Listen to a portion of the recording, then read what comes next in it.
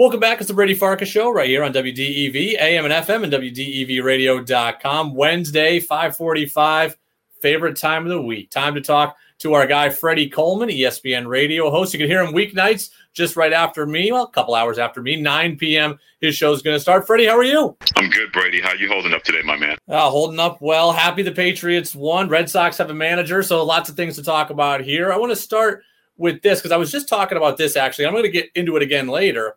If you're the Patriots and Bill Belichick wants to leave at the end of the year, would you trade Bill Belichick if you're New England? Boy, that's a really good question. And I'm thinking if I'm the Patriots, I would trade. I would think about it, but I don't think Robert Kraft is going to do that. I still don't get the sense that Bill Belichick is doing the whole swan song thing.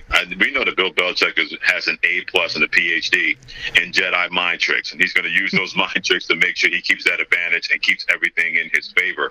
So I'm not exactly buying that Bill Belichick is not going to be part of a rebuild, because I think they're rebuilding his way and the Patriot way, which is different than anybody else. But I can't see that, and if I'm Robert Kraft, I wouldn't do it. When you have a man that's spent so much of that organization, just because they're having a down year does not mean the game has passed Bill Belichick by enough to say, okay, let's trade him and move away from that, and thinking it's going to be okay, especially believe that Josh McDaniels could be the heir apparent when it comes to succeeding Bill Belichick. I heard the guys on ESPN this morning talking about this. If Belichick did leave, and whether, I guess it's either retirement or just wants to go to another team, how does that affect his legacy in your mind? It doesn't affect his legacy at all, because when you're on that Mount Rushmore of coaches, and many people consider him the greatest coach in the history of the National Football League, even if you move on to somewhere else, that's not going to affect your legacy. For example, Vince Lombardi, after all those years winning championships in Green Bay in the 60s, he went to the Washington Redskins near the end of his life, and that did not affect his legacy at all. So you can try to add it to a part of his legacy, or think it should have a part. But when you've been one of the great teams in the history of the NFL, you developed one of the great organizations in the history of the NFL, when nobody saw that coming based on previous decades with New England Patriots, no matter what you do, that's not going to affect what Bill Belichick has done with his legacy in the New England Patriots. You know, I'm going to end the show with this today, I think. I think Belichick stays maybe even solely because he wants to pass it off to his son. I'm starting to really think Josh McDaniels is going to get squeezed out of this whole thing here. And I think Belichick, one of Belichick's son, probably Steve, who's kind of the de facto defensive coordinator, I think he wants him to take over for him. Well, I clearly think that's going to be the case, but Robert Kraft is not going to allow that potential nepotism to influence any kind of decision, because I think there's a major reason why we've seen Josh McDaniels either not being considered for jobs or turning down jobs, Brady. It's because maybe he's been told that bill that, hey, when I leave here, when I retire, you're going to be the head coach. And you have the perfect person, I believe, in succeeding Bill Belichick outside of anybody that's going to be a family member. And we don't even know Steve Belichick wants to even coach. We still don't know that, because this is his first year being a defensive coordinator, second year being a defensive coordinator for the New England Patriots. So we don't know if he has any designs on being a head coach, because no one's going to know about that, because they do things so covert secretly when it comes to the Belichick family in New England. So I could see maybe a line of succession, but if it's going to be a line of succession, I think it goes to Josh McDaniels first before anybody related to Bill Belichick might be considered. Freddie Coleman, ESPN Radio host. You can hear him tonight, 9 p.m. right here on this station. It's the Brady Farkas Show, WDEV, AM and FM, and WDEVradio.com. I saw you guys talking about this last night. What'd you make of Bill Belichick's comments on leaving the Jets? That was more honesty than we usually see from him on his weekly interview in Boston.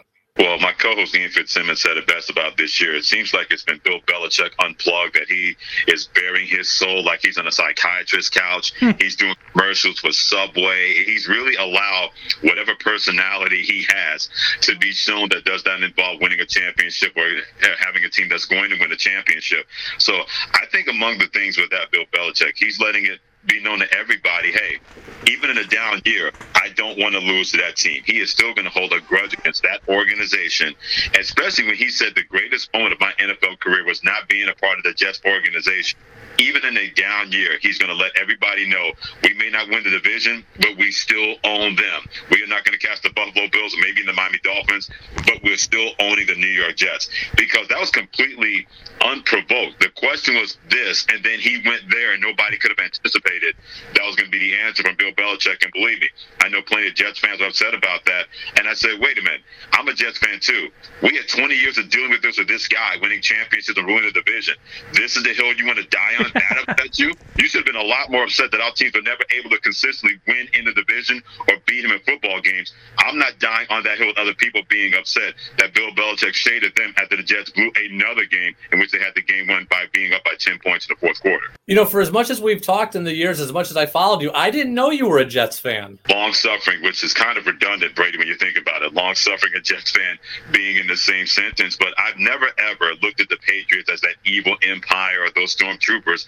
I wanted my team to be half as good as that. I knew that was never going to happen. So anytime you got a victory over the Patriots, whether it's that one playoff game that the Jets won or even a regular season game, you took time to rejoice because you knew that the next 5-6 games were not going to be in your favor being a Jets fan. But I've never looked at them and hated on their success. I wanted my team to be even close to that orbit, but they never, ever got there. But I never hate on greatness. I don't care if it happens against my team. You see Cam Newton, they get the win. He plays better on Monday. Wasn't perfect, but he played better. Do you think he's a starting quarterback in the NFL moving forward? I don't know if he's going to be a starter, but I think he'll still be on a roster next year, and it would not surprise me if that team is still the New England Patriots, because they know that he's playing left-handed this year, where you don't have that complimentary running game. The offensive line has been in flux. You had 8 or 9 guys on defense either opt out or get injured, so you don't have that complement there to help out your quarterback.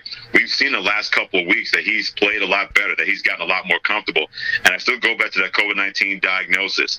What if that hadn't happened? Because that clearly interrupted whatever rhythm and flow that they were really finding a way to do that when it comes to Cam Newton in that offense and Josh McDaniels being the play caller for the Patriots offense. So I firmly believe that we're going to continue to see the kind of Cam Newton we saw in the first couple of weeks of the season. He's not going to do it for 300 yards every week, Brady, but that's not what you're supposed to do. That's not what that offense is going to be configured to make that work for Cam Newton. But if he's able to protect the football, not give it up, and the defense can play just a little bit better, then all of a sudden we're not talking about the Patriots having a down season. I still don't believe they're going to make the playoffs. But all of a sudden, this being a 5-6 win team, I'm not buying that either. Freddie Coleman, ESPN Radio, with us here on the Brady Farkas Show, WDEV, AM and FM, WDEVradio.com. I want to get you out of here on this. I find myself giving Alex Cora a free pass. And yes, we're a Red Sox station, and yeah, I'm invested in the Red Sox. I want them to be good, but I usually don't like cheaters or people associated with scandal. I find myself giving Alex Cora a free pass in part because he comes off so likable.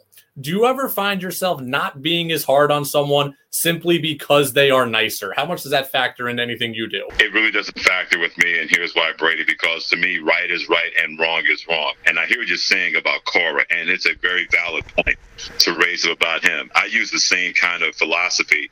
Remember when Andy Pettitte spoke before Congress? Yeah. Because Andy Pettitte was so likable, people did not drill him or grill him as much as other people, meaning Roger Clemens, Jose Canseco, Mark McGuire, Rafael Palmeiro, Sammy Sosa.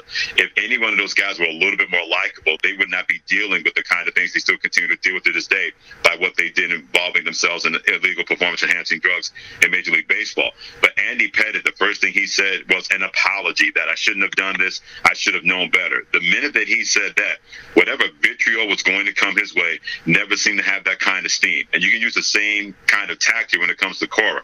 People won't do that with Jeff Blue now because they still look at him as the evil Darth Vader with this whole situation after the Houston Astros.